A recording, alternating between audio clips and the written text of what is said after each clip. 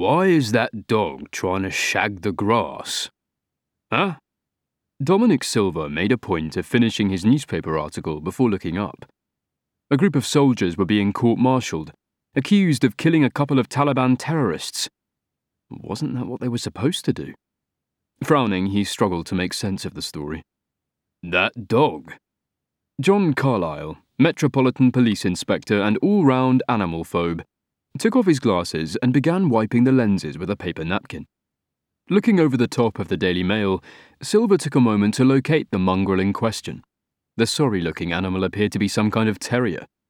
Whatever its lineage, the mutt was squatting down on the tattered lawn, 10 yards or so from where they were sitting, and was vigorously thrusting its private parts into the ground, with what looked like a cheery grin on its face. "You gotta get it where you can," Dom reflected, quickly returning to his newspaper. "One more reason why you should never sit on the grass. Fuck knows what you might catch." Carlyle finished cleaning his specs and placed them back on his nose. "It shouldn't be allowed," he harumphed. "Maybe," Dom casually suggested, "you should go over there and arrest the dog for public indecency." Fucking. Retrieving the paper cup sitting next to him on the bench, Carlyle poured the last of his green tea onto the ground. Careful not to get any drops on his coat, he tossed the cup towards the rubbish bin situated at the end of the bench. For once, his aim was true. However, the bin was full to overflowing, so the cup simply bounced off a discarded 2-litre Coke bottle and landed on the tarmac. With an exaggerated sigh, Carlyle struggled to his feet, picked up the cup and stuffed it as far into the mound of waste as it would go. Returning to his seat, he eyed the dog, which still appeared to be pleasuring itself. "Maybe I should call the RSPCA." "And what will they do?" Dom asked, hiding his grin behind the pages of his paper. "Send a dog catcher?" "It's his sunburn," said a voice. "Eh?" The inspector looked round to see an elderly-looking bloke trundling towards them on a chestnut-brown mobility scooter. The guy was wearing a bush hat and a pair of outsized sunglasses. His grubby yellow T-shirt bore the legend, "Stop the War." Which particular war are we talking about? Carlyle wondered, as he clocked the 2 large bottles of Strongbow cider bouncing about in the wire basket perched on the front of the scooter. The man came to a halt 3 feet in front of the bench. His sunburned knees stuck out from the bottom of baggy green Bermuda shorts. A pair of red Crocs finished off the ensemble nicely. Taking one hand off the scooter handle, the man gestured towards the rutting dog. "Joey was lying out in the sun too long last week," he explained, "and got badly burned. He's in quite a bit of discomfort."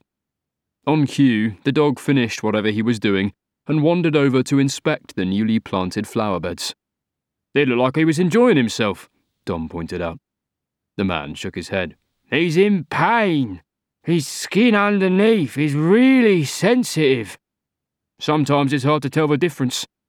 "You should keep him under control," Carlyle muttered, sounding a bit like disgusted of Tunbridge Wells. Grumpy old man was not a very appealing persona, but one that he was effortlessly growing into. "Someone's bound to complain about such lewd behaviour."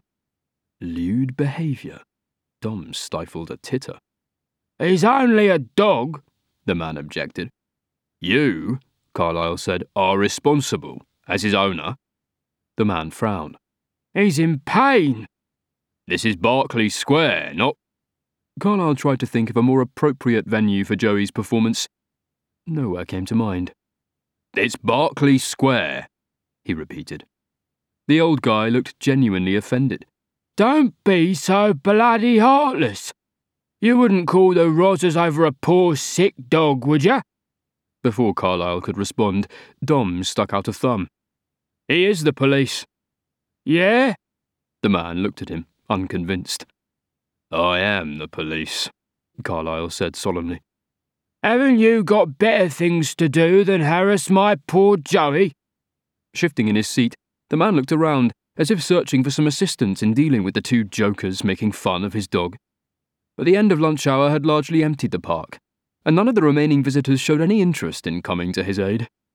No, not really.